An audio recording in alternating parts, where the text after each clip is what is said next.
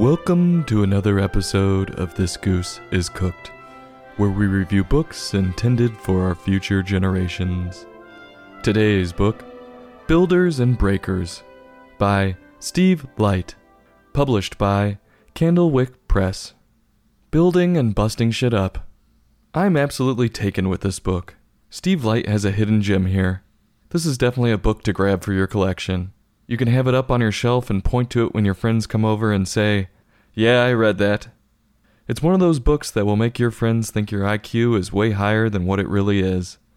Steve, with his succinct writing and imaginative pictures that sometimes stretch end to end on the book, gets the reader interested in a multitude of jobs that go along with constructing a city. This tome opens on two construction workers putting together the frame of a building, and states, I quote, "Builders build. You bet yo ass they do. And it looks pretty damn fun, too." On the very next page, you see two more construction workers with sledgehammers demolishing a brick wall from an old building. And the book states, I quote, "Breakers break. You bet yo ass they do. And that looks even more fun." I just gave you the whole plot of the book right there.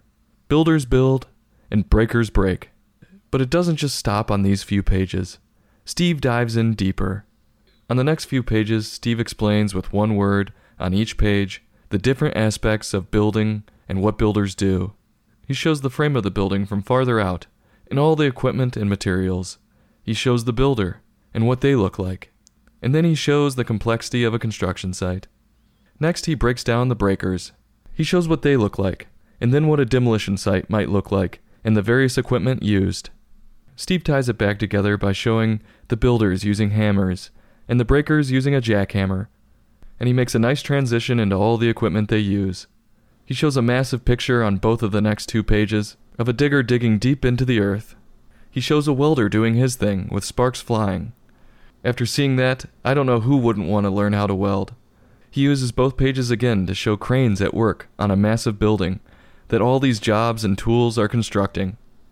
Then in a very strange twist, you see two children at the construction site, looking around, with a digger behind them ready to come down on top of them. Doesn't seem like a very safe place for kids, but maybe Steve wanted to pick up the excitement a bit by making the reader wonder if these kids are going to get hurt. It turns out the kids are looking for their dad. It must have been take your kid to work day or something, but Dad doesn't seem to care that his kids were wandering aimlessly around a construction site. He even brings them up on a steel girder with him, and the book ends on, I quote, "After build time, ... comes break time." You bet yo ass it does. And that looks well deserved. And you can see the kids having lunch with their dad. I have to admit that that's a good ending. I see too many books take the easy way out and reference something about going to sleep. The author leaves notes at the end of the book talking about the symbiotic nature between builders and breakers. They say a good sign of intelligence is the ability to explain something complex in a simple way that everyone can understand. If that's the case, then Steve Light is a genius. He was able to explain everything that is involved on a construction site, with little more than a word or two on each page. The pictures also allowed the reader to immerse themselves in the book, and inspire thoughts about what structures can be constructed. Now comes the book rating. On a scale from 1 to 5, I'm going to give this book a 4.7. I'll have the full bird, and I'm going to have some of the trimmings too.